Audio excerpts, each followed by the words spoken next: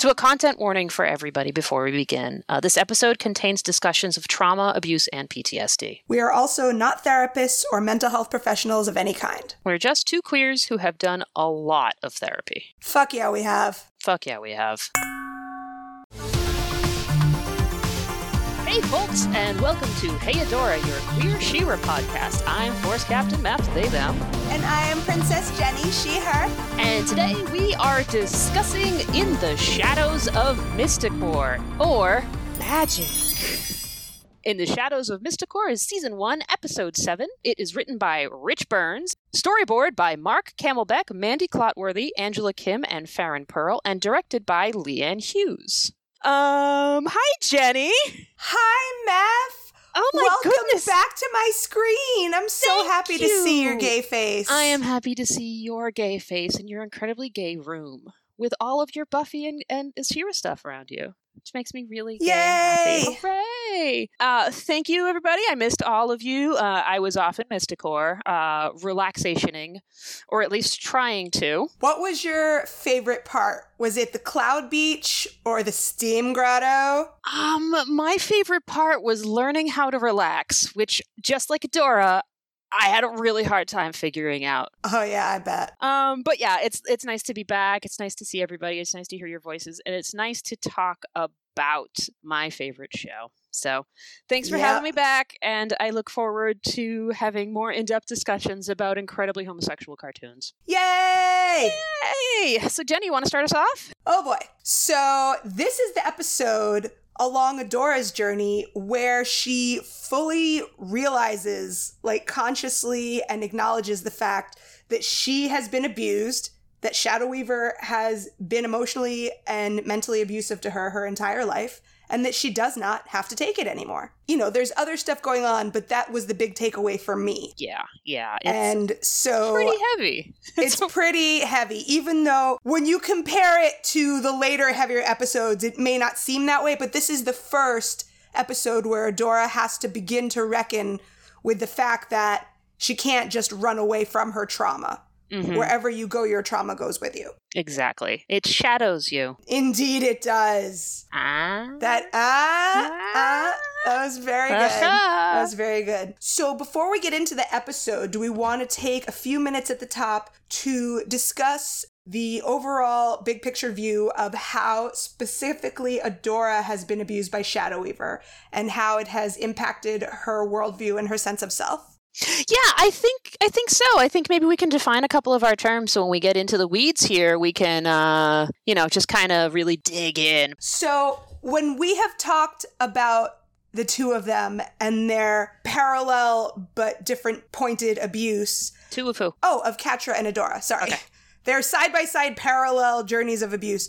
It's really easy, and I have been guilty of this very much, to always say like, oh yes, they were both abused and they both had a lot of rough shit, but Catra's, was worse in the end because, she was physically abused, she was demeaned every day, she was told she was garbage. They were both abused, but Catra was really abused worse. I definitely have said that. But when I did some real basic internet research for this episode, and again, I am not a therapist. This is, scientific data-driven research that I am talking about. Every major article, scientific and, medical article that I came across said that children who have witnessed domestic violence have just as many bad outcomes long-term and have just as many incidents as PTSD and, every other long-term bad outcome as children who have been physically abused themselves. Both of those groups of children have just as much incidence as PTSD as soldiers returning from war, which I really hate that that's the gold standard for how traumatized a person can be. Well, I mean, it was first, physical and psychological trauma was... I know, it was first defined. Was first understood and first defined as shell shock from soldiers in World War I. Yes, you are right. That is exactly right. It was codified and brought into the general consciousness by soldiers' experience. And thank you for pointing that out.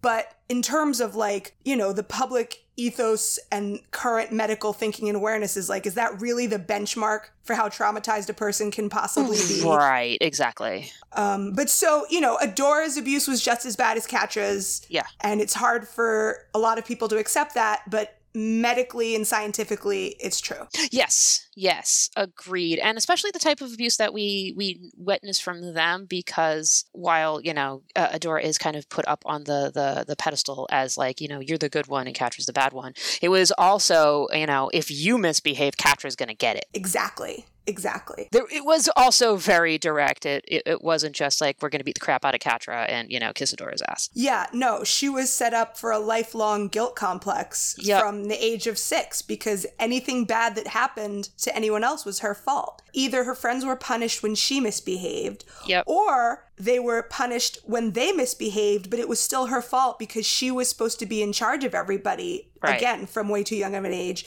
and she was supposed to have been keeping a better eye on them, should have shown them better, should have made sure that they were not getting up to mischief. You must keep a better eye on her. Yep. So either way, it's her fault. Yep. Ugh. This episode's gonna fuck me up, guys. Yeah, it already fucked us up. I'm already like, man, I am going to need to go back to Mystacor after this. Yeah, this was hard. This was hard. So that was the beginning of what we've seen all through the series of Adora feeling very little sense of self apart from saving other people. Mm-hmm. It was begun by Shadow Weaver, installing this most primal guilt in her for feeling that if anything bad happens, it's her fault. It's on her. It's her responsibility. And therefore, it is her responsibility to also fix everything. Yes, exactly. Poor sweet baby Adora. I know, both of them. I know, but in this case, poor sweet baby Adora. Poor sweet baby Adora. Yeah, and so the way Shadow Weaver manipulated her into thinking everything was her fault, even though she was at the same time being treated like the golden child and put on a pedestal and not being the one to actually get hit and electrocuted, but made to watch. Mm-hmm. That dovetails really nicely into one of the main terms I wanted to find before we even start, which is one of the primary forms of abuse that Adora suffered from her early life, which is gaslighting. What's gaslighting, Jenny? Well, this is, again, a definition that I lifted from a medical source. We can put sources in the notes. Gaslighting is a type of sustained psychological abuse where a person or a group makes someone question their sanity, judgment, or memories. People experiencing gaslighting often feel confused, anxious, and unable to trust themselves. So I think we've all had relationships that have included, hopefully not everyone.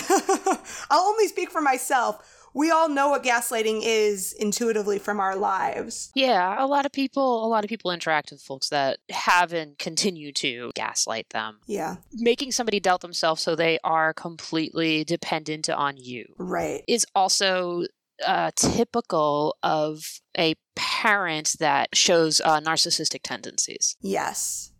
A lot of the stuff that we're going to be dealing with, a lot of the conversation around Shadow Weaver as a parent figure is coming from this place of being a narcissistic parent who is, possessive, sees the child as an extension of their own gratification and inflated sense of self. There are no personal boundaries in terms of, what their accomplishments are and their child's accomplishments. And the child is essentially a tool for them to achieve their own greatness. Exactly. So we definitely see that with their relationship. Oh, I have another Buffy parallel. Oh, okay. Amy, who is a side character on Buffy, who was a witch before Willow was a witch, early in the first season.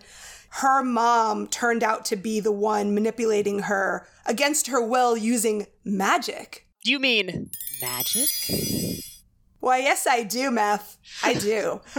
Her mom forced her to become the pretty cheerleader, popular girl, live that life that she had lived, because that was all she wanted for herself, was just to continue living that life. Mm-hmm. And if she couldn't anymore, her daughter was going to. Right, exactly. It had nothing to do with her daughter at all as a person. Yep, and this is something we're going to keep kind of focusing on, because Shadow Weaver is obsessed. There is an obsession with Adora, of bringing Adora back, of having more power over Adora, because Shadow Weaver knows that Adora is powerful. Shadow Weaver sees Adora as nothing other than an extension of herself. Yeah, and also, is a tool to use to gain more power. Yes. She has an idea of what endgame may be with Adora. Yes. Whether it's with, leading the Horde, or whether it's using her for whatever magical purposes, or, at the end of the show, having her sacrifice and open up the magic for everyone, which was identified in the Light Spinner episode as something that she wanted, albeit in a very different way. Yes, all true. She has always used Adora to gain power. Just like she used Micah a generation earlier. Yes, she uses children. She is a manipulator of children. And that is why she is a villain. Not an antagonist, but a villain. Yes. I would say she's probably the main villain in terms of the psychological impact of our characters, of our two protagonists. Yeah, I agree with that 100%. And the fact that the writers chose to have a narcissistic, manipulative parent as their villain, they're definitely working something out. Yeah, and absolutely. It's so common. And it's so much more relatable than, for example, Horde Prime. Exactly. Like, big scary cult leader. Sure, right. Some kids grow up in big scary cults, but, having the narcissistic parent, the helicopter parent, the one that says, well, no, you have to do this. You're so much better than your brother. Seeing how it starts out from such a power imbalance from such an early age, and the way, how deeply rooted it is, seeing the way it starts, seeing how it starts, and how that kind of power takes root. It's very important to see it. Also, I feel like we're going to get a lot of messages if we don't also just mention the origin of the term gaslight is from a 1944 American movie, but it was also a 1938 British play first and a 1940 British movie. But, everyone thinks of the American movie. It's a movie called Gaslight, and it's about a husband that manipulates his wife into thinking she's going insane by slowly dimming their gas-fueled lights over time and then telling her she's hallucinating, and other things like, he'd move a book or move a piece of furniture and then tell her it had always been there. That's the origin of the term gaslight. I hate that. You do? I mean, why? Also, can I tell you the name of the source for the definitions that I have directly quoted now? Because you're going to freak out when you hear it. Okay. So the woman who I was quoting is Robin Stern, PhD, licensed psychoanalyst and co-founder and associate director of the Yale Center for Emotional Intelligence. Oh. Shouldn't, everyone go there? I feel like they must service people with emotional intelligence, and they don't let you go until you have some. I feel like I need to go to an emotional intelligence garage and be serviced a lot of the times. So we all do, my friend. You want to talk about this episode now? Yes. Sick. Yeah, I do. So, Jenny, you want to start us off? Tell us where we're at? Sure. We are in a forest at night with the best friend squad who are all sleeping. But Adora's sleep looks pretty restless. She's not sleeping soundly. And she hears a whisper of Shadow Weaver's voice calling her name. It might be there, it might not. If it is there, it's kind of far away. It's just creepy AF. Not sure if it was real or not. She kind of gets up and walks sleepily into the edge of the woods in a semi-conscious haze. That's all that happens. So we don't know if that was real or if she was semi-conscious dreaming. Right. What is it? Hypnagogic is the state. That's an awesome 50-cent word. It is. I love 50-cent words. So, hypnagogic is the state in between sleep and awake. So it's when you're trying to fall asleep or when you're trying to wake up, and it's that weird place where you can still remember your dreams or you're still hearing things, but your mind is wandering into the crepuscular landscape that is the dream. Crepuscular. Well, I'm looking outside. It's really pretty. It is dusk, and there are rabbits chasing each other, and yeah, it's wicked fucking cute. But yes, hypnagogic. So fun things about hypnagogic states is that this is a state where you are prone to audio hallucinations. This is also, and it might be, the same thing. It might be like hold two truths, right? You are prone to audio hallucinations, but it is also a type of psychological state where you are more susceptible to ghosty buddies. So, sometimes the more paranormal and the weirdest shit happens when you are hypnagogic. When you are most receptive to it. When you are most receptive to it. So, that's fun. Well, in any case, she stays like that all night, as far as we can tell. Because when the others wake up in the morning, she's still like that. But we can't skip over Bo and Glimmer's wake up because it is adorable. It's so cute. I did want to bring one thing up before we go to their wake up, which is, so the transcripts that I'm looking at right now, it says, at night, 2 moons hang over the sky of Etheria. So we already know Etheria does not have suns. It is a lunar planet with magic. And multiple moons. But the different moonrises and falls are the things that show what day or night is. So I guess 2 moons is nighttime and like 3 or 4 moons is daytime. I mean, honestly, I wasn't keeping track of that stuff because it seemed a little random, and I decided I wasn't going to take any action based on what I figured out anyway. I wasn't going to really form an opinion. I was like, it's a bunch of moons. Sometimes it's day, sometimes it's night. It's fine. Yeah, it's fine. Because you can't really get daylight from moons without something to reflect off the moons anyway. Well, Jenny, that's because it's magic. Oh, I know. All right, so we got Boa and Glimmer here. I love their wake up. Me too. They wake up like a couple. I mean, they do, but I also want to hold space for them to just be waking up like 2 people who care about each other a lot and don't necessarily have to be in a sexual relationship. Oh, absolutely. They sleep next to each other a lot. They have an intimate relationship, but like... Yes, exactly. Yeah. Like, I spent plenty of time, certainly, as a child and a teenager, which they are teenagers, having sleepovers with people who I felt, were an intimate part of my life, but it doesn't always have to be sexual. No, absolutely. Absolutely. Or romantic.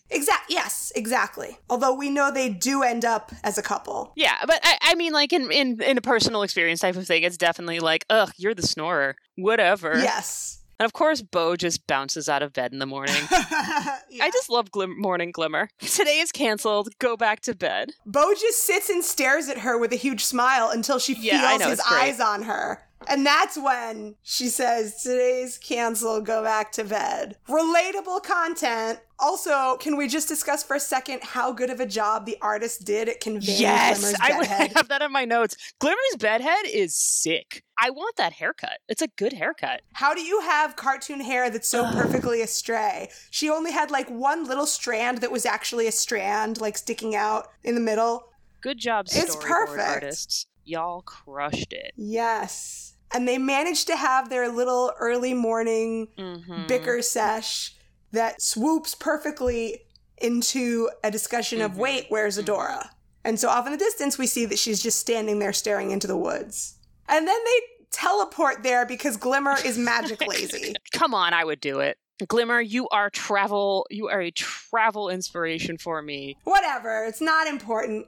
They get over there. And Adora is still, like, kind of dissociated, pretty out of it, even though she's talking. Like, her eyes are open. She's not asleep. Do we want to talk about hypervigilance? I literally have that in all caps as my next comment. All right. Hypervigilance is, in children, certainly, and I'm sure it can continue well into adulthood in different forms, when you become hyper aware of the possibility of danger at any time, and so you can't relax. And you certainly can't go to sleep. Not that I'm speaking from experience on this one, but I am. Yeah. I spent many childhood nights hypervigilantly awake throughout the entire night. And actually, my first therapist was a childhood sleep specialist. Really? Yeah. And so I adopted a lot of really, really helpful falling asleep techniques from a pretty young age. That's really awesome. Yeah, it is. And they have served me well throughout my life, let me tell you. Yeah, well, that's great. And yeah, so hypervigilance, I do have a definition here. It says the nervous system is not correctly filtering sensory information. So you're actually you're in like an enhanced state of sensory sensitivity, and you're taking in way more sensory information than you probably should be for your brain to be okay. It can be brought upon by people who have experienced traumatic events or PTSD, because your body is literally always on call to defend itself. Yes, that's very well put. Adora is very literally embodying this right now. So it's not alluded to. This hypervigilance is literal. She wakes up, is patrolling the camp, is vigilant, is reacting to any sight or sound that she hears, and is essentially ready to defend at a moment's notice. Yes. And even though it's now been all night and she hasn't heard another sound, she's not able to relax and say, well, I guess it was nothing. Exactly. She has major dysregulation in her stress levels because she was literally trained to never not be vigilant, both through trauma and through the training of being a soldier, which we learn later. Yes.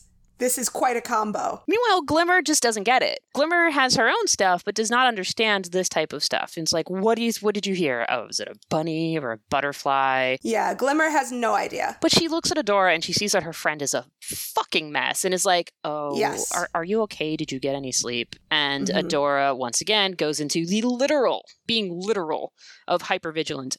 Somebody had to stand guard. She literally had to be vigilant. Yep. Even though they don't usually, as far as we know, have a rotating guard through the night. Yeah. When they're out sleeping in the woods. Yeah. The fact that we have those two, like, sleeping and then being like, did you get sleep? It's pretty easy to deduce that. Yeah. And then, Bo rolled over to his other side where he thought Adora was. And he's like, hey, Adora, do you think I snore? Because Glimmer just said I snore. Right. Like, it's clearly implied that they usually all are asleep at the same time. Yep. But the very next thing that happens after, Adora is in her state and then Glimmer finally notices that she's not responding to the teasing and something's off and she says, hey, are you okay? Glimmer says, I know you've been on edge since what happened in Drill. Yep. She's acknowledging that she knows that Adora has just been through something. Yep. But now, that's why she just needs to relax now. Right. Because then it'll all be better. They're going to go to Mysticor, where all the wonderful, relaxing things are. Yep. And vacation is going to make it all better. Yeah. So the PSA here is, vacation will not cure your PTSD. But Glimmer doesn't know that it's PTSD. Because for Glimmer, it is stressful. And she's like, yo, I am stressed. Let's go get back massages and listen to Enya exactly. And have a spa weekend. Yeah, they're going to have a spa weekend in Sedona. We'll have the steam room. Yeah. We'll have a hot tub soak. Yeah, no, Glimmer can't know what she doesn't know. Yeah, exactly. And she will.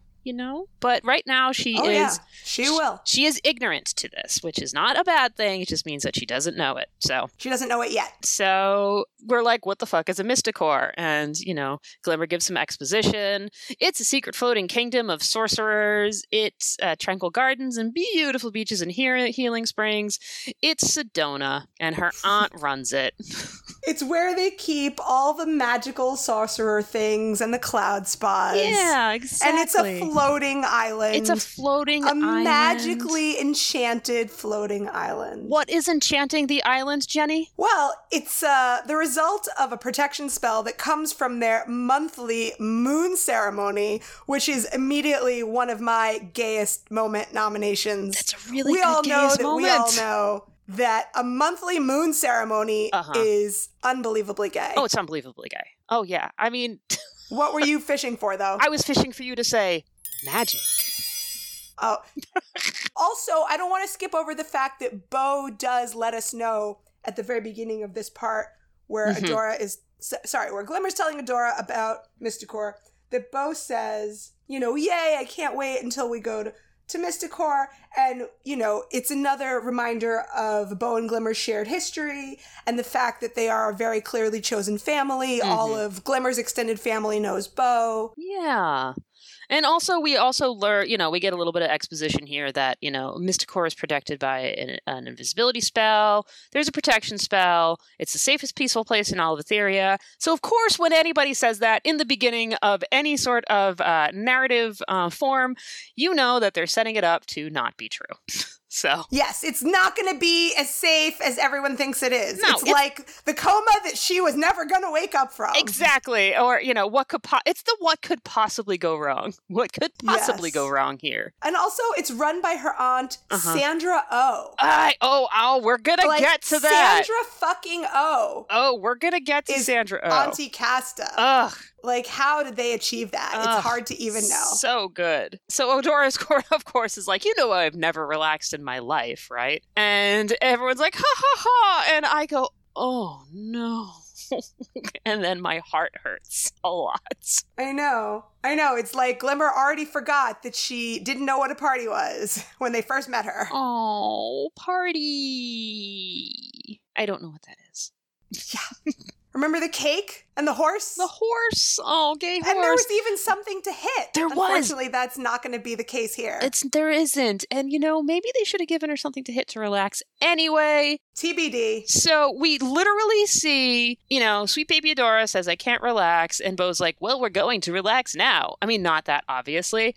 But then a shadowy figure appears behind a bush and follows them. Adora cannot relax because she is literally shadowed by her past. Indeed. She is literally being pursued by it. Yep. Your shadow follows you and you can't walk away from your shadow. Exactly. So we have the theme song. Credits. Yeah. We're going to win in the end. And they do. Let's get a little ahead of ourselves. How about first we go to the Black Garnet Chamber? I think we should go to the Black Garnet Chamber. Where Shadow Weaver is having her private evil time with the Black Garnet. She is having her evil time. She's fondling some rocks, Catra shows up behind her. Enter Catra. Ugh, being such a punk. I love it. She's like, yeah, whatever. Okay. Yep. This is my first nomination for gayest moment because Catra oh my God, mine too. Just such a gay punk in this. She's just like, ugh, I so don't care. It's just Ending so gay. Ending with the lean. Yes, the butch lean. Yep. Yes, Catra does the butch lean, which is a phenomenon. And we were going to find pictures of the butch lean and put them in the show notes. Absolutely. Maybe we'll turn it into some tweets and some little videos. Some of the socials. We'll put them on the socials. Yes, so you will see with your own eyes Catra compared to other leaning gays for your viewing pleasure. But we have to move past Catra in this moment. So we have Catra leaning, pulling in, you wanted to see me, and Shadow Weaver is, yes, Force Captain. Actually refers to her by her title. Interesting. For once. But of course it's in this super bitchy, how kind of you to join me. Yeah, she's super creepy from moment one. Yeah, super sarcastic, very much like, obviously don't respect you. And of course Catra is fucking punk about it. Ooh, you're spookier than usual. Yep. But Shadow Weaver shows Catra all the footage that the Shadow Spies brought back to her spooky scrying bowl. Yes. It's Adora and her new friends on their way to Mysticor. Those are Catra's two favorite words, right? Right. Her new friends. That's always a pleasure for Catra. Yep. And we actually talk about the spooky scrying bowl a lot here, but since we're in the magical context, I want to tell people what scrying is. Yes, that's a great idea. So, scrying is the practice of looking into a suitable medium to detect significant messages or visions. So, for example, there's something called fire scrying where you just kind of stare at a fire and you zone out. And it's much more, it's much different than that, but it's a form to get into a meditative state. Crystal balls are scrying.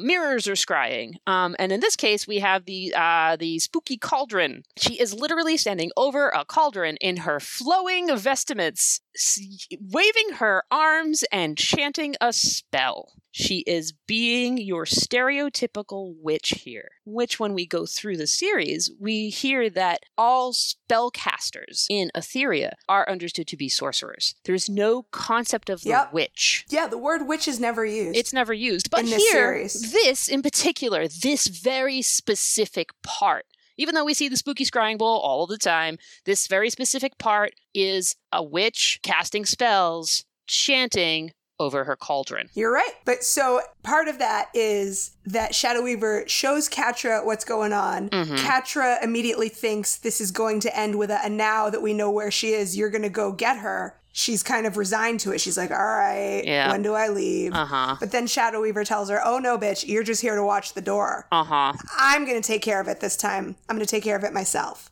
And so we have Catra have a little bit of a reaction like she's not sure how she feels about this. So Shadow Weaver dismisses her and tells her to go. And she hesitates. Yeah, and then Shadow Weaver really gets right up in her personal space and screams at her. Yeah. And so we're seeing the parallel abuse here. And the look that Catra has, she's triggered. She's the notes that I have are she scurries off. Anytime we see her breathing hard and having sweat on her face, one bead of sweat, she's triggered. Yeah, she's triggered. And then now is when we have double bubble toil and trouble. Shadow Spy, follow on to Mysticor. Yeah, boom, magic. Or magic. I don't think that one should get the bubbly magic sounds because that was dark magic. Magic. Yeah. That was a great voice, Meth. And yeah, so Shadow Weaver does the spell thing, because that's what it is. She's casting a spell. And slams the door, the shadow spies go and do their thing, and then we go back to the three of them standing upon a precipice, overlooking a 1,000-foot drop. They're hiking to Mystacor. I don't think they get to the precipice immediately. Right. And then they get to this giant fucking cliff, right? And without any explanation from Boar Glimmer, they just say, we're here! And they jump off a cliff. Yep. And Adora's like, what the fuck? Yeah. And she has no idea that there is a little floating magic island coming up out of the clouds. And then she has like a calculated number of seconds to process that completely and then run and jump onto it before it floats away. Right. So, a lot of pressure for a few seconds to process all that information. Right. Yeah. P.S. Why does anyone ever doubt Adora's intuition? It's I mean, it's the unanswerable question, because then there would be no hijinks. Right. It's the wacky It's like, that's the thing that happens in every show, right? Like, the hero's like, I don't know, guys. Right. And then they're all like, nah, it's fine. And of course, that's how drama happens. Yes, yes, yes. That is literally part of the dramatic form. I know. I mean, it's a throwaway question. Yeah. Why doesn't anyone listen to Adora? It would be like 3 episodes, right? Yeah. Or it would be like, it's why didn't Catra just go with Adora in the beginning? Well, because the show would be 20 minutes long. Congratulations. But they make it. They make it. Mystacor! Yay! Also, I just want to review the first few sentences of dialogue that they say to each other when they arrive. First, Bo hops off, and they're just both so carefree and excited immediately. He hops off and he says, we rode a flying mountain through clouds. It never gets old. Yep. So, first of all, that just reestablishes the fact that he has history here. He's totally at ease here. He's expressing that even on Etheria, this is a fucking novelty experience, and this is a great vacation. And that the two of them are fully in vacation mode and they're not thinking about, like, how are we going to get Adora to relax? They're just fully in relaxation mode. Yeah. Now we get to, meet meet Aunt Casta. Sandra Oh! Oh my God! Let's talk about How Sandra did they get her? I don't know. I mean, they have, amazing cast on this show. I know. I mean, but this is, relatively speaking, a fairly minor speaking part. Yeah. And they still got somebody so dope. Sandra Oh is dope. Sandra Oh is a Korean-Canadian actress that has been active since the 90s. She is known for her work on Grey's Anatomy with her ex-husband Alexander Payne, who was a phenomenal satire director. Throughout the 90s I and did the not 2000s. know that. Yeah, they were married for a while. She was dude. in that movie, the wine movie. Oh, yeah. Sideways? Sideways. Yeah, I love that movie. Yeah. And, of course, if you're gay, which you probably are if you're listening to this, you probably know Killing Eve, which I have not yet watched, but it's another sexy enemies, cat and mouse type of show, which I have heard is the gayest and is absolutely lovely. Sandra and Oh apparently a lot of people like to compare it to She-Ra, to Cachadora specifically. Yeah. It's like, if you like Cachadora, come on over to Killing Eve.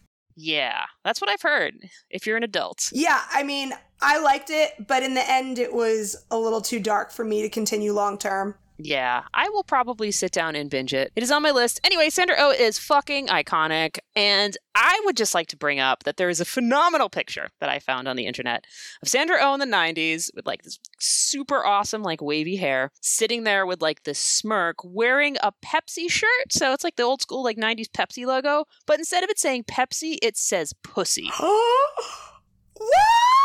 And it's going into my dog, only dogs can hear this shrill level now. Yo, you saw what? It is the hottest shit ever. Oh my God. Well, we clearly have to share this with the people. Everyone's gonna be excited to see that. Yeah. If you want to see it, just Google Sandra Oh pussy shirt. It's amazing. And we're gonna share it, obviously. Anyway, we should probably stop talking about... We should move past Sandra Oh and the pussy shirt, as hard as it might be. Yeah, no, exactly. So, Aunt Casta is kind of passive-aggressive. Have you changed your hair? I'm sure your mother's not feeding you. I notice you're not wearing the sweater I made you, but you tell me if you didn't like it, right? So Aunt Casta is a little passive-aggressive, and I did want to kind of draw a little parallel here between a theme in the show. A theme in this particular episode is the concept of the shadow and the mirror.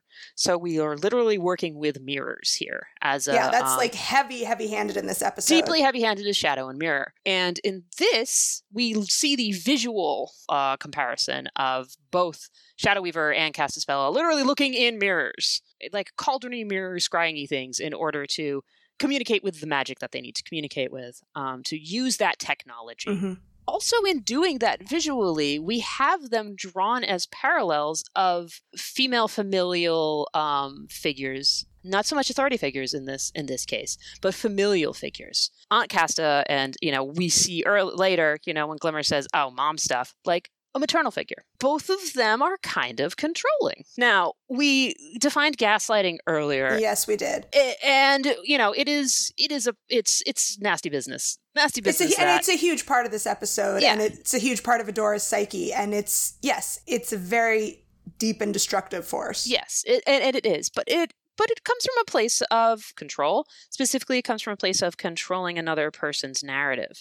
Passive aggression is also a place where you are controlling somebody else's narrative because you are kind of frying their circuits with it, right? Your attitude is betraying what you are saying. So in doing so, you are actually not really communicating with them properly. You're kind of low-key gaslighting them and trying to decipher what the feelings that you're saying are, right? It's a very low level. It's played here, and it really is in many, many aspects. Yeah. More of an annoyance than an actual, I mean, of course, I have seen people take passive aggressiveness pretty far. Oh, yeah. Compared to the everyday stuff, but right. It's far less so than gaslighting. And in this instance, I think we can really only speak It's a passive way of trying to control another person's narrative. Exactly. You're not trying with all your strength. Exactly. You're passively kind of trying. Passively trying to control a narrative versus with gaslighting, you are actively trying to control somebody's narrative, and that's what's happening here.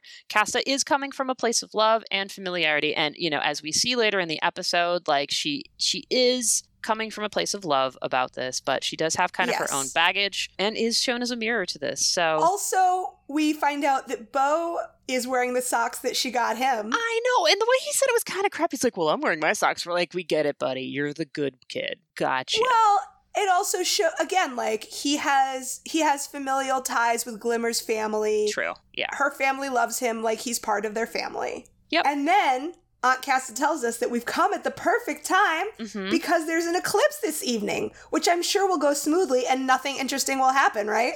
Nothing could possibly go wrong. I know, right? And how much would you have bet, if we hadn't already seen it, that you could have predicted that Glimmer would not be a gracious guest? Oh, yeah. No, definitely. You don't need to have seen it to know that. Yeah, you knew that was going to happen. I did want to bring up stuff about magic, actually, and how it is used in Mystacor, and kind of keep going back on our magic as technology. Magic, you say? Because we see them walking through Mystacor, and we see sorcerers, right? We see them doing their sorcery thing. And we see plenty more evidence in this episode of your original thesis, which I agree with, that there's no religion on Etheria, and that all of the rituals and practices they have are material-based, as is the magic. Yep. So we know we have identified particular sets of magic users in Etheria that are able to use the technology of magic to accomplish the goals that they need. So first, this is the new one that we see is the sorcerers. So what we know about sorcerers is that they have an inborn ability to work with magic, but they have to train in order to learn the forms to do so. It's like Harry Potter. Yeah. And the magic that the sorcerers use, we have sigil magic. So they are drawing signs. We see Casta doing it too. They're drawing signs with their hands in order to cast a spell. Castaspella. Ha ha ha. So the signs, those specific signs are called sigils, or sigils is just another word for signs? sigil magic is magic that uses particular symbols in order to use the energy to harness the energy of the magic itself. So the magic is working with the sigil. It's drawing the sigil. It's working on the sigil. Cool stuff. There's a whole bunch of stuff. You can look up sigil magic if you want. Of course. So that's what they're doing here. They're also using hand movements, which reminded me of mudra. So mudra is the symbolic or ritual gesture or pose. It's found in Hinduism and Jainism and Buddhism, and it is you use particular movements of your hand and your body in order to move energy through it. So we've certainly seen Glimmer do that plenty. We definitely see Glimmer do that plenty. And it also comes into kind of the theatrical understanding of gestural ritual, like gestural magic. So it's very theatrical. It's a theater choice to, you're not going to stand there with your arms crossed and say, poof, you're a dog, unless you're doing it like very intentionally. You're going to need to show with your body that you are making a magic, the same way that you're showing that you're fighting on a stage, the same way you're showing that you're picking up a glass. So you're making of the magic with the big things. So lovely. Those are kind of the three components of how sorcerer magic works on Etheria. And of course, then we have the others, where are the princess magic. Princesses get their magic from their connection to the rune stones. And then we have Raz, who is magic. We're learning more about the magical technology of Etheria. Yay, magic! Yay, queer magic! Yay, queer magic! Queer magic. Fuck yeah! We learned that Castaspella is Micah's sister, Glimmer's late dad's sister. And Adora does not know what an aunt is. That's right. Adora never knew what an aunt was, which makes perfect sense. It shows again that she has no notion of familial ties or community, which gives us all sad hearts again. Yep, except for Shadow Weaver, which we learned. Yes. But so we have established that Adora would like Ator, even though Glimmer vociferously doesn't want to have to endure it again. She really, again, aside from not wanting to get sucked into what Aunt Casta wants to do, she's not being a gracious host to Adora at all. She's not asking for Adora's input on anything when Aunt Casta says, would you like Ator? Would you like this? She doesn't even look at Adora. So to be fair, maybe Adora would like Ator. Yeah. Just saying. I think so too. So we get to this big room that's full of ancient ceremonial crystals that will definitely not be smashed by the end of the episode. Definitely not. I mean, why would they be smashed? That does not make sense. Because they're beautiful and perfect. So Aunt Casta then explains to Adora how their monthly moon ceremony keeps them protected from the outside world and invites them to come tonight, where everything is sure to go smoothly and without incident. What could possibly go wrong? What could indeed? And again, I'm going to point out here, gayest moment, number whatever, monthly moon ceremony. Monthly moon ceremony is really gay. Yes. That's reminds me of the original, moon cup. The little menstrual blood collector, that you pop inside. Yeah, they had moon cups, and they had the Luna, and then all of them were called after fucking moons. Before they got to have lots of different brands and lots of choices, it was like Luna cup or moon cup. And they were like rubber. Yep. Anyway, so we're looking at the statues in the Hall of Sorcerers. The first one is King Micah, who Aunt Castaspella tells us is her brother, Glimmer's father. Adora realizes what the word aunt means, but then we continue down the point. We're in the Hall of Sorcerers now. We're looking at all the statues of the former leaders of Mysticor. And as we continue down the hall, Adora spots another statue that she and we immediately clock as Shadow Weaver. Even if we don't fully get it or understand how or why right away, did we not all fully clock that immediately as Shadow Weaver? I mean, we did. I think Adora clocked it as what the fuck? Yeah, she understands on a gut level. Yeah, she hasn't fully faced up to anything yet at this point. It makes her uncomfortable. Something is ticking, and she's like, oh, she gets a bad feeling. Can we talk about how we find this? Well, we were just walking down the Hall of Sorcerers. No, I mean, not the condition in which the statue is presented to us. Sure. I thought it was the same as all the others, but yeah, go ahead. So, Castaspella says that the light spinner is a scar on Mysticor's past. When you see it, it is scorched. Like they tried to... I didn't see the scorch. The wall itself is damaged looking. Because I was wondering the whole time, like, why have they not taken this down? Do they not know about Germany? It looks like... It's the classic example. It is a classic example. No, it looks like, if you go back and look at it, it looks like it was... Okay. They tried to scour it away, but it could never go. Okay, I'll take your word for it. In terms of visual storytelling, surprise, surprise, it is shown, you guessed it, in shadow. Yep. Oh, and what was this mysterious this mysterious name of this person who is also wearing a mask? The mysterious name of this mysterious mask wearer is Light Spinner. Gee, if only there would be some sort of shadow version of that name. Indeed, Light Spinner, a scar on Mysticor's past. She sought power and control above all else. And she was cast out, although some say she never really left. Ooh. That she's biding her time, waiting to exact her revenge. But those are only children's tales, of course. On with the tour. So yes, we understand the whole, telling spooky stories is children's tales, but as we learned later, she was a teacher. Her main drive in life was to teach children. Well, do we think that was really her main drive in life, or that was what she did for a living? I think she was a jacked up teacher. I think that she was a teacher who really did find joy in teaching because it allowed her, she was a corrupted teacher, so it allowed her to have, power over children and then have them be her will. She did the same thing when she went to the Horde. Yeah, she was a corrupted teacher. I think she was a necessary qualifier. Yes, she was a corrupted teacher. So the fact that this is a children's tale, this is a story that children tell, is also, means it is significant. It means something because the children tell stories of the spooky bad teacher, too. Yes, of course. So... Also, she's Voldemort. Also, by this comparison. Is she? Some say she never really left. She's biding her time. Yeah. She lost power, but she's not gone. Yeah, I can see that. And I have in my notes, oh, how wrong you are, Casta. Indeed. But while the others move on to the next statue, Adora stays transfixed. It's almost as if she may have figured something out. It's almost as if she's preoccupied, and then she sees the shadow of the shadow spy on the opposite wall. Yep. And she only has a second to react, before Beau and Glimmer are back. And she goes into a fighting stance. Yeah. And they're full of enthusiasm and obliviousness to tell her that it's finally beach time. Yep. And Glimmer's like, it's worse than we thought. Yeah, it is worse than you thought. Yeah. But then they finally notice that she is, not okay. Right. They start to notice that she's in, a full fighting stance. Yeah. Yeah. And that continues to escalate throughout the episode as well. Her reactions escalate.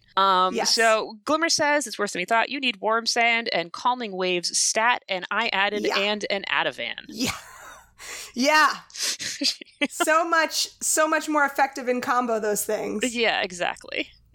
Yeah. So they go off for their Cloud Beach relaxation, but as soon as they turn their backs, the fucking Shadow Spy fully rises up behind them, and only we know. The audience. Only we know. And then Shadow Weaver is like, all right, motherfuckers, it's time. So now there's a really great shot in the Black Garnet chamber. It's one of those zoom outs from one frame into another frame into another frame. We see the Shadow Spy's view of the Best Friend Squad in Mysticor, and then it pulls back into Shadow Weaver's view of it framed in the scrying bowl. And then we see Shadow Weaver standing over it, and it's all one continuous zoom out.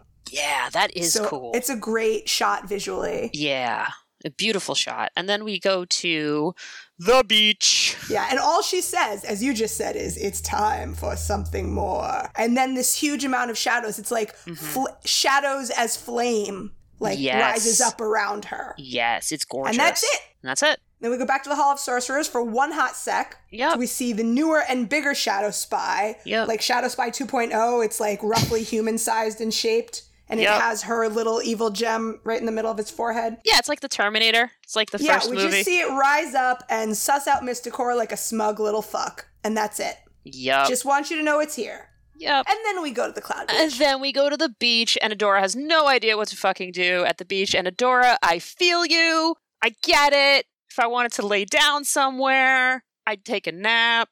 But she's like, so what do I do? Who lies on the beach fully clothed? Well, that was my next thing, is poor sweet baby Adora. But they're all doing it. Yeah, well, Bo just straight up, conks out. And I love taking naps outside.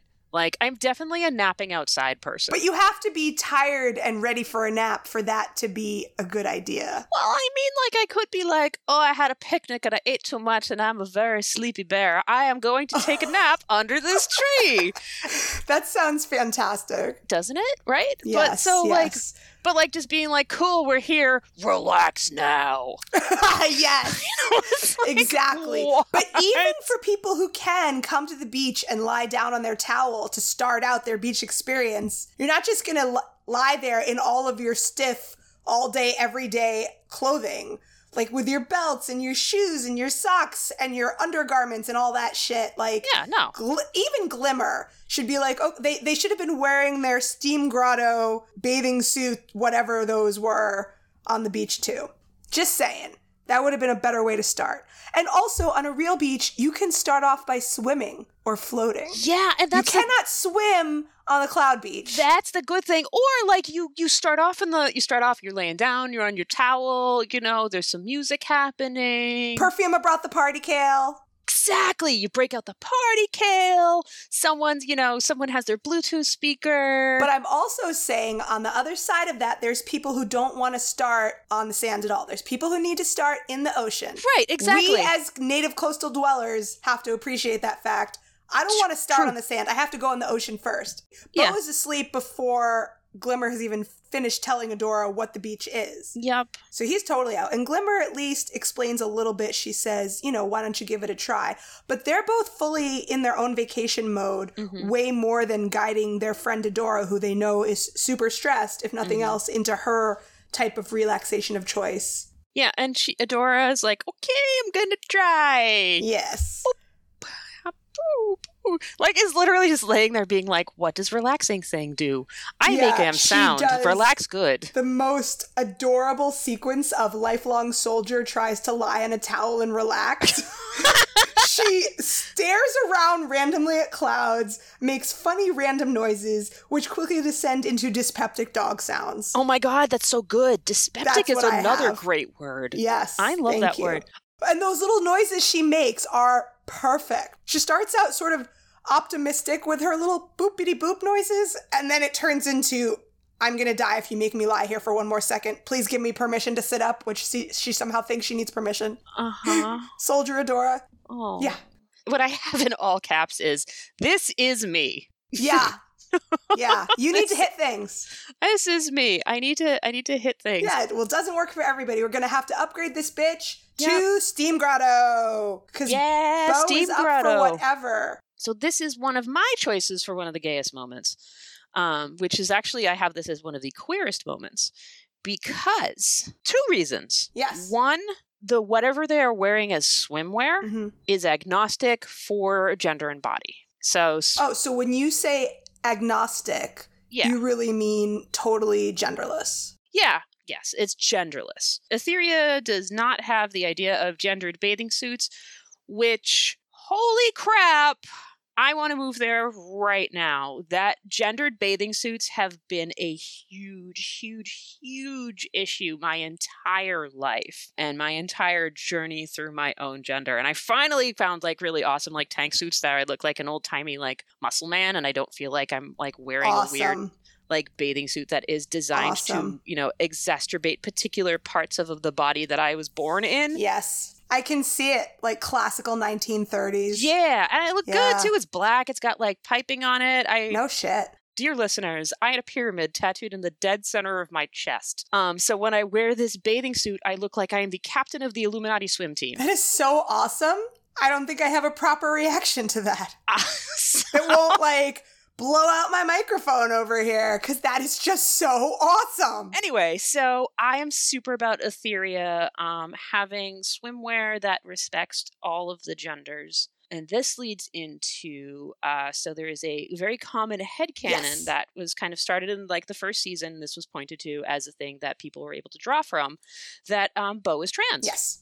And they, kind of pointed to like the Bo is wearing a chest wrap and a couple of other things, but the wrapping of Bo's chest and the fact that throughout the first and maybe even to the second season, Bo's voice drops, and Bo is supposed to be understood to be an older teenager, right? Like Bo is probably around Adora's age, 18, 19. Your voice generally does not crack and drop around that time unless you're starting testosterone and your voice drops. So there are a couple of things. I love this headcanon. I accept this headcanon because I accept any headcanon that has more trans people everywhere all the time forever. And Noelle accepts it as headcanon for the pure purpose of, once again, as Noelle has said before, if he was going to create a trans character, he's going to cast a trans person to portray this character. Exactly. So Bo is trans, headcanon. Perfuma is trans, headcanon. I love them all. Absolutely. And Noelle, I pulled a quote if we wanted to be able to have a specific quote of Noelle from an interview with Digital Spy from this particular scene. And Noelle says, quote, "It's a fan theory that I'm very, very fond of. I think if anyone, especially trans people, can see themselves in Bo, it's incredible. And I'm very, very happy to be able to bring a masculine character who redefines masculinity in just a very positive, aspirational way. But also, they said they're hesitant to canonize it because if that had been their intention, as you said, they would have cast a trans actor and made intentional choices around it holistically, not just they would have cast a trans actor." Right. Aww. And I also really thought that the Steam Grotto bathing suits, that style was very much a nod to gender equity. Because, again, like if the female characters have to cover their nipples, then so do the male characters. Because they can't show a bunch of topless people in an all-ages cartoon. I like that too, but I'm just as happy to embrace trans Bo. Totally. And I think that was the intention of the storyboard artists and the creators. It's something that I've noticed in burlesque too, with the community that, I had been a part of, is that everybody wears pasties. Mm-hmm. So. Why not? Pasties the more are great. pasties, the merrier. They're super fun to make too. So let's move on to the experience of the Steam Grotto, shall we? Yes. Let's do it. So Glimmer, I think, is a little bit more attentive to Adora in the Steam Grotto than she was on the beach. She's more attentive to the fact that Adora isn't just going to plop down and relax like they are, that she can't do that, and that she needs more guidance. So Glimmer tells Adora how the hot pools in the Steam Grotto are full of magical healing magic. Magical healing minerals, and the sorcerers use them to cleanse themselves of worry and fear before big ceremonies or spells. And so while she's explaining this, she's leading Adora by the hands, with both hands into the pool, telling her to breathe deeply and, focus on your breath, telling her what to focus on, how to ease her into this experience rather than just plopping down and saying, okay, now you relax. And also, I think an honorable mention gayest moment right now is Glimmer's baby angel wings. Yes, I definitely had that as an honorable mention as well, because they look like baby gay bisexual back tattoos. They do. And they also look like baby bisexual wings for real. Yes! She is the baby bisexual. Her mother is the queen. Everything about Glimmer. Her mother is the bisexual angel queen. Glimmer is the bisexual angel baby. Yeah, and everything about Glimmer is just so fucking bisexual. Yeah. But then the very next moment is an equal contender, because then they wake up piled together in the hot tub. See, I definitely had that as the gayest moment, because it's literally like, it's Glimmer definitely being like, I'm asleep on you. Yep. And I do definitely think it's kind of Glimmer has a little baby crush on Adora. I don't know. I also think that she's the kind of baby queer who wants to be taken under the wing of the older queers in a mentorish way. And in their friendship, I feel like has never had those undertones, but it's open to interpretation. I am not the boss. I honestly think that you can hold both of those as true. You can. You absolutely can. Either way, it gay. It gay. Either way, it gay. Yes. It gay. So that is a nomination for an actual nomination, not an honorable for. We all know that you all know that we all know that someone knows that kind of us that we all know that gay shit's happening. All right. All right. But then it's so sad because they only get this one moment. I mean, Dora was asleep. She wakes up and gets this one moment of awake and aware relaxation before Shadow Weaver shows up because she can't stand seeing Adora having healthy relationships. No, right? Because she has to dictate every single one of Adora's relationships. Yes. So that's when we see the room fill with the dark shadows and just the ominous outline of Shadow Weaver appears. And again, we hear her calling out to Adora in that creepy stalkerish voice. She's not screaming at her like she does with Catra. Right. She never says, Adora! She's Adora, come back to me. Come back to me. Come back to the fright zone. ghost. So all these shadows rise up. Adora reacts to it. She only has enough time to, accidentally dunk Glimmer in the hot water, bolt out and get her sword, and the shadows disappear immediately. But then Bo and Glimmer are alerted to the fact that something's up, and as soon as the mist clears and they see that all the shadows are gone, they're like, you brought your sword in a steam grotto? They don't even know who Shadow Weaver is yet because Adora has never mentioned her. Yes, exactly. So this is the second escalation of Adora's... Well, it's the second, but it's an escalation of Adora's reactions. So we start with Adora just kind of being twitchy, and then we, see Adora stumbling, and then we see Adora, she's in fighting stance, and now we see Adora reaching for a weapon. Yes. So Adora's trauma reactions are getting more and more intense as she continues to be re-triggered. Yes. Like compounding trauma responses. Yes. So that's fun. Oh, yeah. It's the best. Oh, yeah. It's the best. So then Adora explains to Bo and Glimmer who Shadow Weaver is to her. Can I read this line from Adora? Sure. Because I really do. like this line. Oh, I'm sure. I think I have the same line written down. Please go ahead. So Adora says, Shadow Weaver raised me in the Horde. She taught me how to read and tie my boots and how to subvert the enemy and be victorious in battle. I know. That is the most fantastic line. It's a great line, and it's also so sad. Oh, it is of course. Fucking devastating. Like, this is one of the reasons why I love the show so much. Because it is able to have, and it's not dark humor either. It is a legitimately funny line.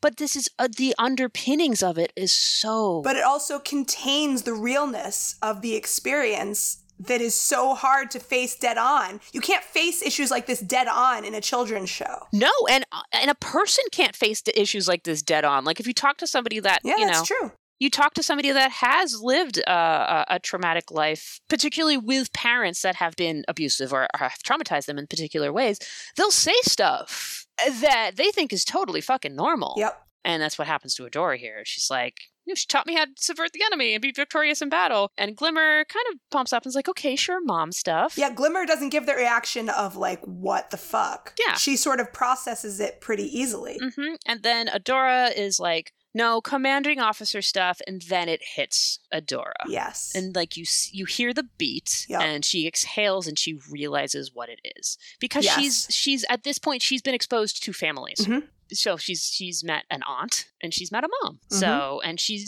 now can kind of see the difference between what an aunt does and what a mom does, and can see that Shadow Weaver was a mom figure. It's a huge moment for her in her steps through her own processing of her trauma, what has happened to her, who she is, where she's going, where she wants to go. Again, like we said, you can't run away from your trauma. It's your shadow. It's in you. It's with you wherever you go. So she has to face these things. But as you said, like, you can't just face up to all your trauma at once. Your brain and body would completely shut down. But so this is a really important conscious moment for Adora, that she's consciously, like you said, it's consciously clicking into place for her, that Shadow Weaver is her mother figure. Yeah. And Glimmer is like, okay, but she's not here. And Adora is triggered. She's like, you don't know what she can totally be here. You don't know what she's capable of. Yeah. Like, this entire conversation, if put into any context that's not, you can take this out of this context and put it into like a straight drama, and it would fit. Yeah. I mean, you could put it into a dialogue between any two people, one of whom is running from an abuser, and the other person's trying to comfort them and be like, well, you're safe now. It's fine. They can't possibly be here. And you're the like, you don't person know who's that. running from the abuse is like, well, you don't know that. You can't promise that. Exactly. Yeah. Exactly. And then we have Bo's line right here. So as we've been kind of going through, there's always like one or two lines within the episode that kind of are like the thesis statement of the episode. And this is the thesis statement of the episode, like the emotional underpinning of the thesis is. Sounds like the Shadow Weaver really did a number on you growing up, but you're okay now. You got away from her. You got away from her. Do you want to try something else? And Bo is just being a phenomenal emotional friend. We could get massages. We could find something to hit if that would work better. Yeah. And like, that's it. Bo with the thesis statement. Yeah. That is an awesome way of framing it, and I can't not agree with that. But also in the context of this moment, he is being emotionally supportive, but he's still undercutting any notion that he actually believes what she is saying, that there is something wrong here for real. Yes. He's sort of invalidating her because he's brushing off her feelings that something is wrong by chalking it up to her past trauma. And so he's unintentionally on board with the gaslighting now, even though he doesn't know it. So it's like she feels loved, but she doesn't feel listened to. Yeah, exactly. So let's see. So we're cool. Glimmer and Adora's like, nah, just give me some space. And they respect her space. But then Adora hears But as soon as they leave, the second they leave, I think she's going nuts. Did you hear her in there? More gaslighting. That's, more Shadow Weaver. It's more, yes, it's Shadow Weaver doing it. And Adora's like, I'm not crazy. Like literal, that is like yes. Textbook definition gaslighting. Yes. She walks in the hall and no one's there. She's ready to confront them. And then she's saying, I'm not crazy to no one. To no one, which, oh God. Yeah. Ugh. So the music lets you know that this does not bode well, just in case you didn't pick up on it yourself. The music will tip you off. Yeah, that's the great thing about cinema. Ooh. And then we fade back to the Hall of Sorcerers later that night. And Adora's staring at the light spinner one, being like, you're just a statue.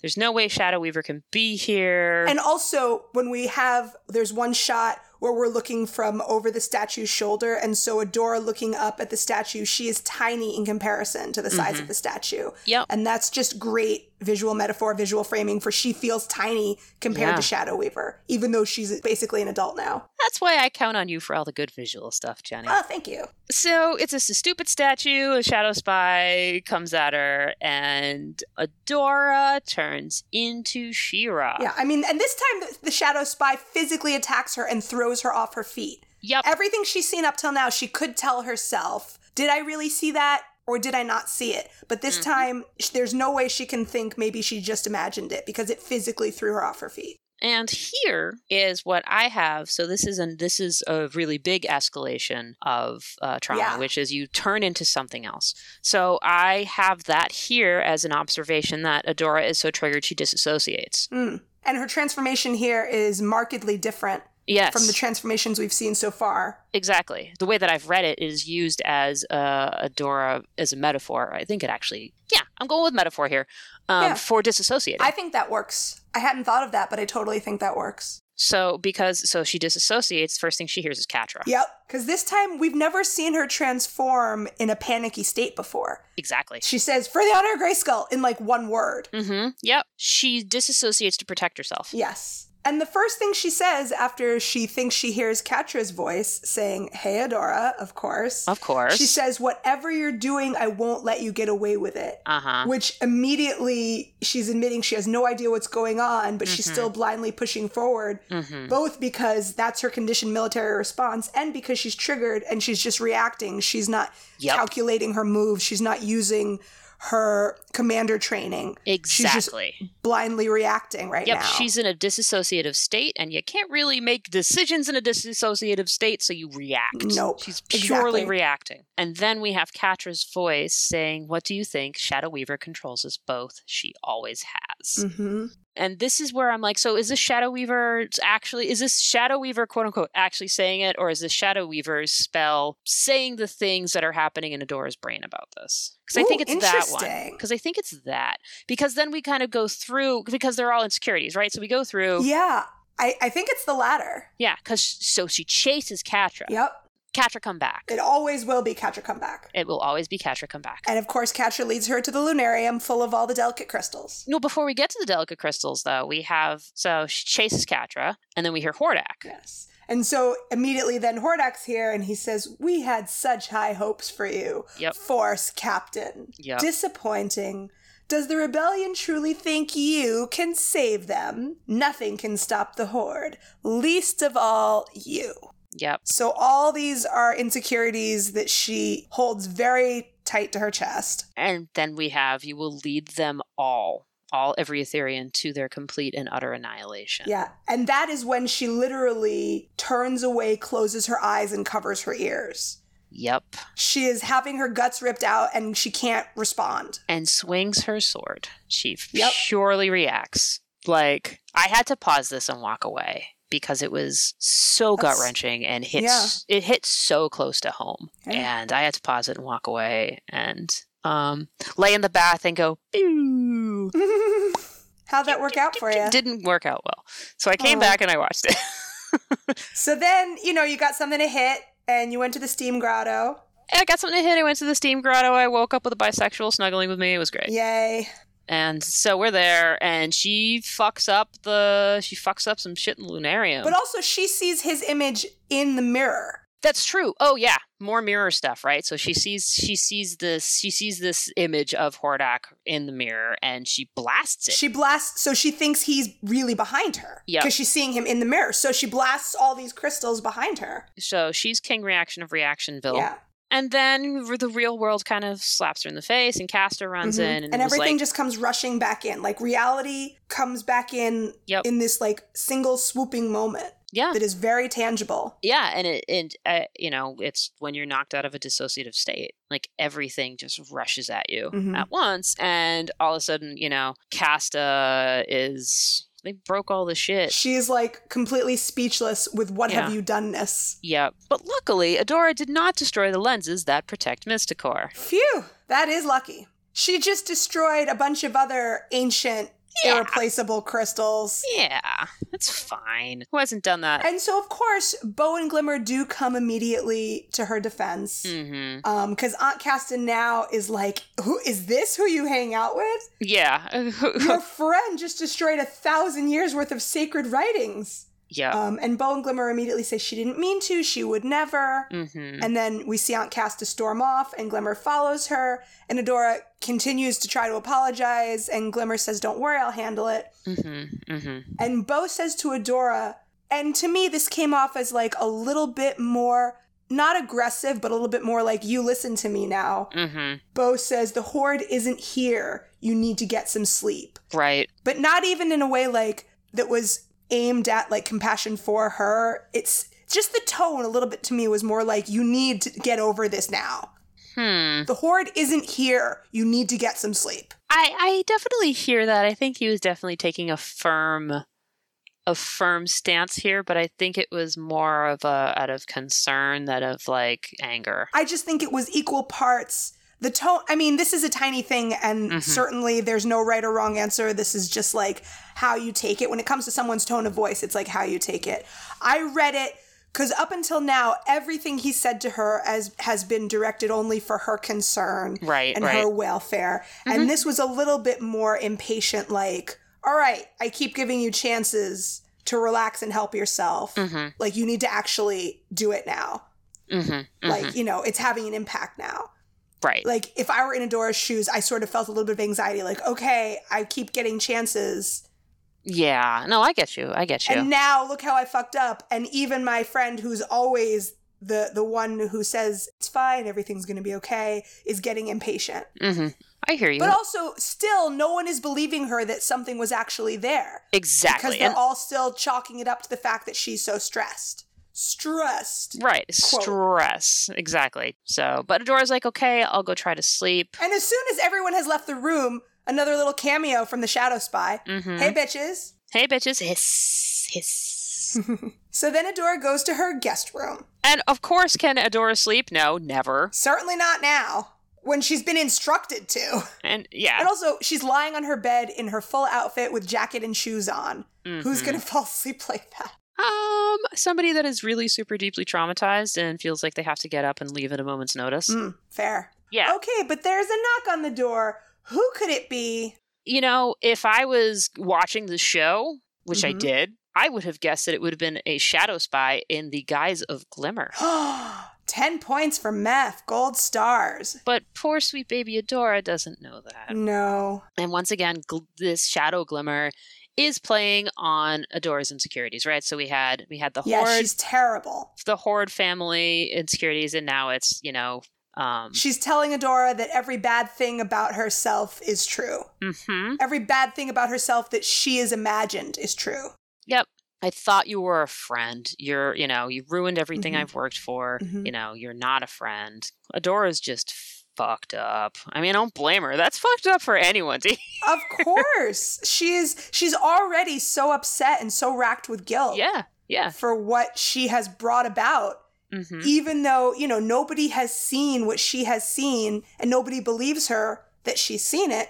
Yep. She's still racked with guilt. She's racked with guilt. And then back in the Lunarium. And Casta's doing her shit. She's doing some sigil magic there. She's doing the Are you referring to the monthly moon ceremony? I'm referring to the monthly moon ceremony where she's doing this very similar. Once again, we're dealing with the mirror again. She's literally in the Lunarium, surrounded by mirrors, mirroring the spell that was in the beginning of the episode that Shadow Weaver did. Making moon magic. Castaspella is doing basic maintenance. So she's doing basic maintenance magic. Yeah, she's rebooting their whole security system. Yes. But, oops, all shadows. We know that Bow and Glimmer are both concerned about Adora, but they both think she's sleeping. Right. We know something bad's about to happen. We definitely know something bad's about to happen. And then the gay rainbow lights start to do their thing. Yep. But then, oh no, everything turns black. Mm-hmm. Boom, black shadows explode out of Good Gay Magic Bowl. Good, as opposed to Spooky Scrying Bowl. Yeah. Got to keep our scrying bowls properly labeled and separated. Oh, I love that. I love the Good Gay Magic Bowl versus Spooky Scrying Bowl. That's great. Absolutely. You don't want to mix those two up. Definitely not. Well, I guess you'll just have Neutral Cauldron if you do that.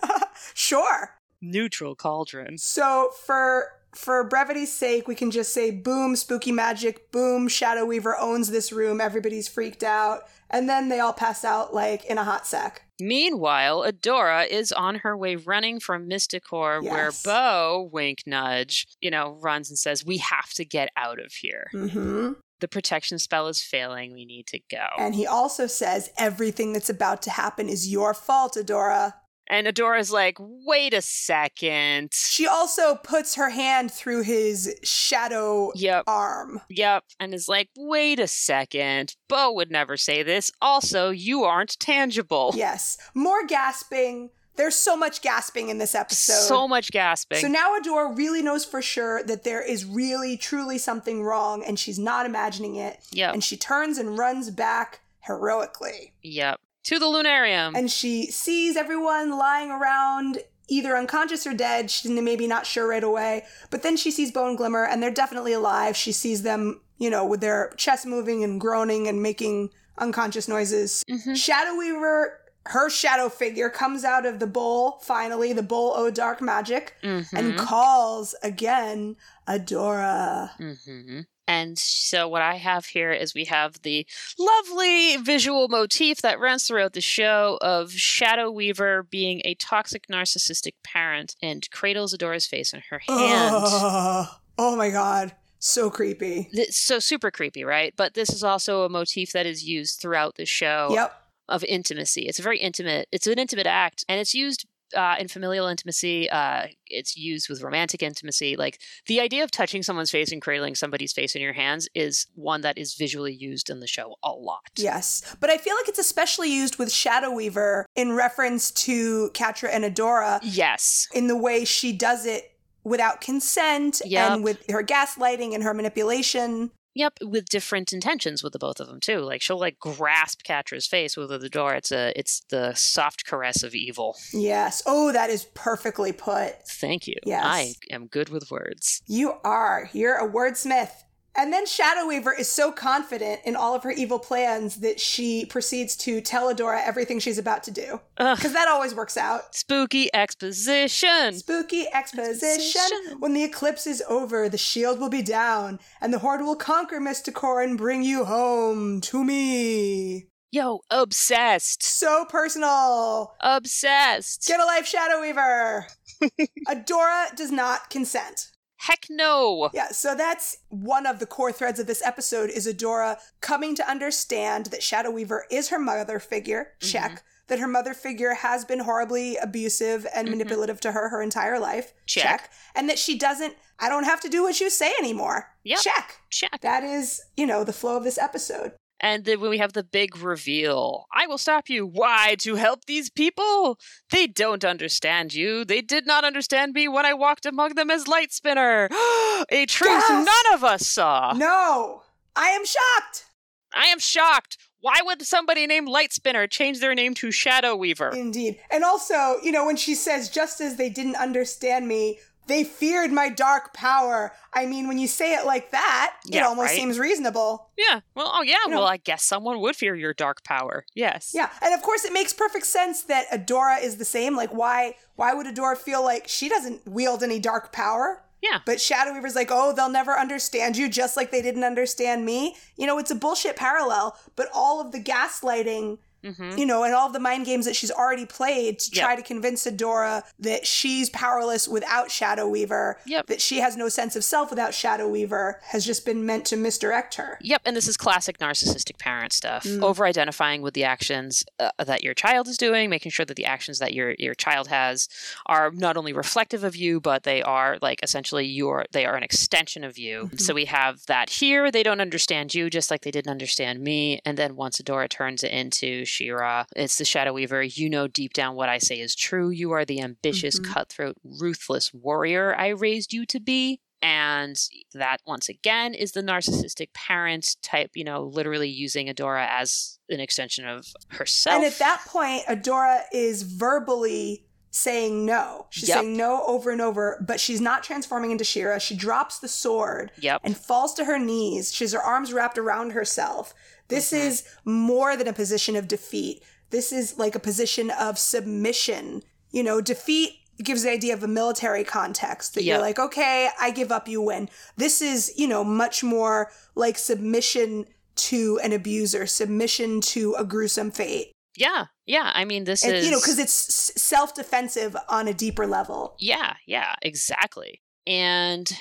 Shadow Weaver feeds more bullshit. The princesses don't care about you. They just want to use you for your strength. Right. Return to the Fright Zone. Rule by my side. And Adora... So I can use your strength. Yeah. That's just the subtext. Yeah, exactly. And Adora... She refuses. Adora breaks out. This is a huge thing. Yeah, she does it as herself, not as She-Ra. These are my friends. They've been kind to me. Something that you never were. And Shadow Weaver's like narcissistic parent crap, blurp, blurp. And Adora recognizes it and vocalizes it, verbalizes it. She says to Shadow Weaver, you never loved me. You just played your twisted mind games. I'm none of the things you say I am. Break on through to the other side, girl. Break on through. Adora stands from her formerly prone position, from that incredibly self-protective position she was just in on the floor.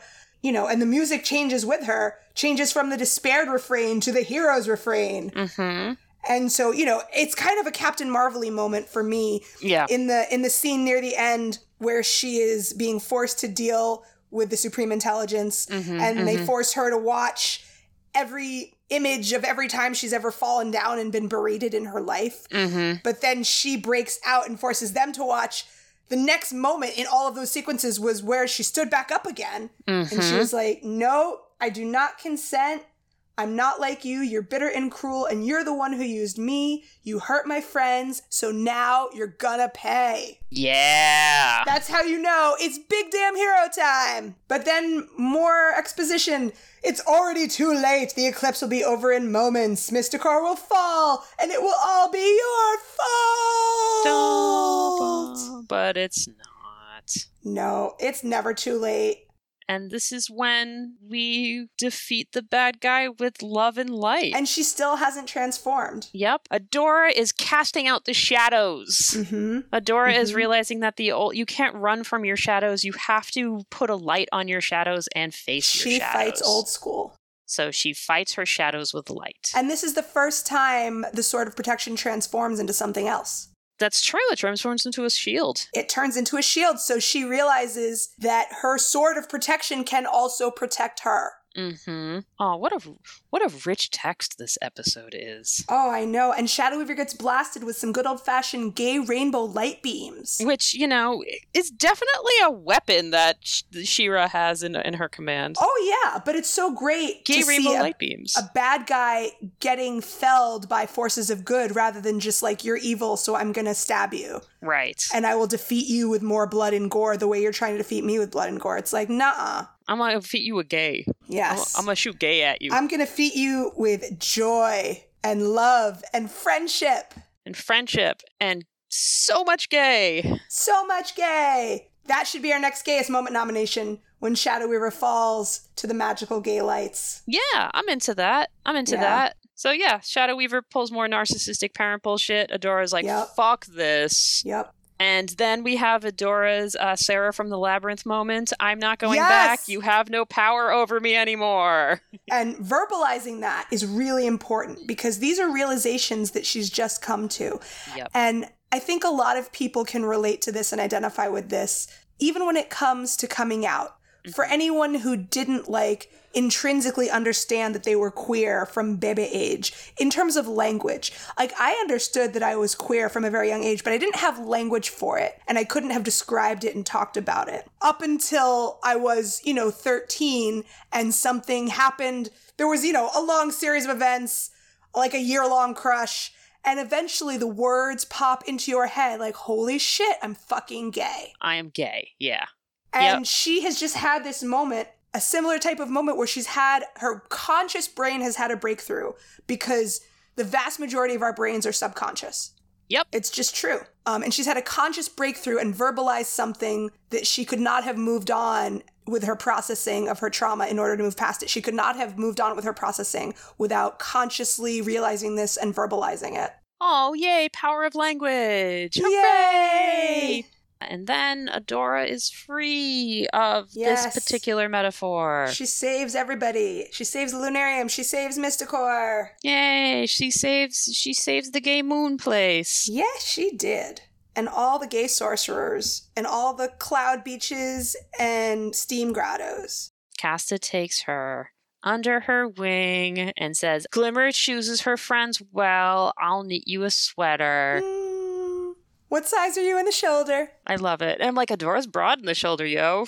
She is. And then I thought about Adora's broad shoulders. And then you forgot what you were doing. And then I forgot what I was doing. So after Adora saves everybody and Aunt Casta approves and there's hugs and there's sorcerers. We go to, Adora is relaxing. On the cloud beach. Just being all snugs with Glims. We hear some relaxing tide sounds. Yeah, Adora's finally able to find some semblance of relaxation at this point. Well, and I really love the fact that she woke up slightly disoriented and she called out for Glimmer and Glimmer was right there. Yep. Waiting to reassure her. Yep.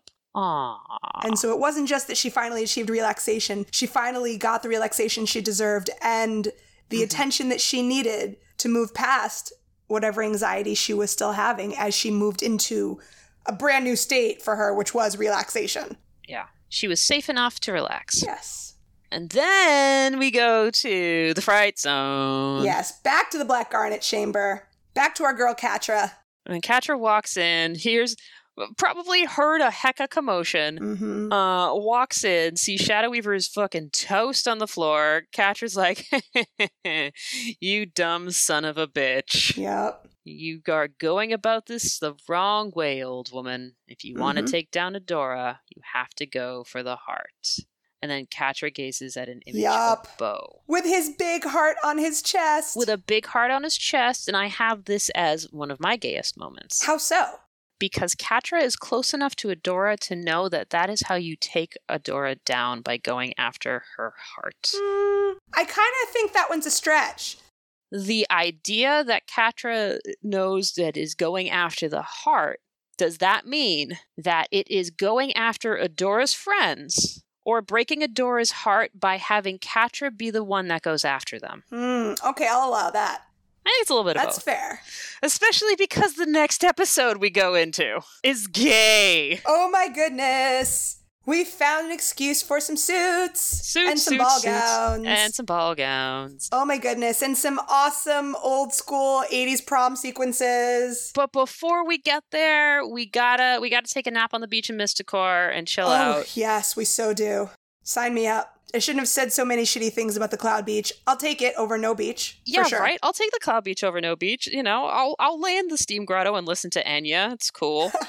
You know. Can we bring the special kale into the Steam Grotto? The party kale? Yeah, just bring some party kale into the Steam Grotto. All right, I'm there. Book my ticket. Book my ticket to Mystacor. Sick. So, Jenny! Meth! What did we learn today? We learned that you cannot leave your trauma behind you because it follows you wherever you go like a shadow. You have to face it and process it, which might be a very long journey before you can actually leave it behind. Oh, I like that. Yes. And we learned that Princess Prom is the next fucking episode. Princess Prom is the next fucking episode! Ah, Princess Prom! Ow, ow, ow! Well, folks, if you like what you heard and you want to join us in more gay screaming about magic, you can like and follow us on Apple Podcasts, Google Play, Spotify, or wherever you get your podcast fix. You can also email us at heyadoracast@gmail.com or hit us up on Twitter, Instagram, and TikTok at heyadoracast. I have been making Spotify playlists for each episode. This week's episode playlist, Shadows of Mystacor, is all about magic. It is available on Spotify right now. You can find the link in the show notes or by visiting our site at heyadora.gay. That's right, .gay. And remember, queer joy is radical. And queer love saves the universe.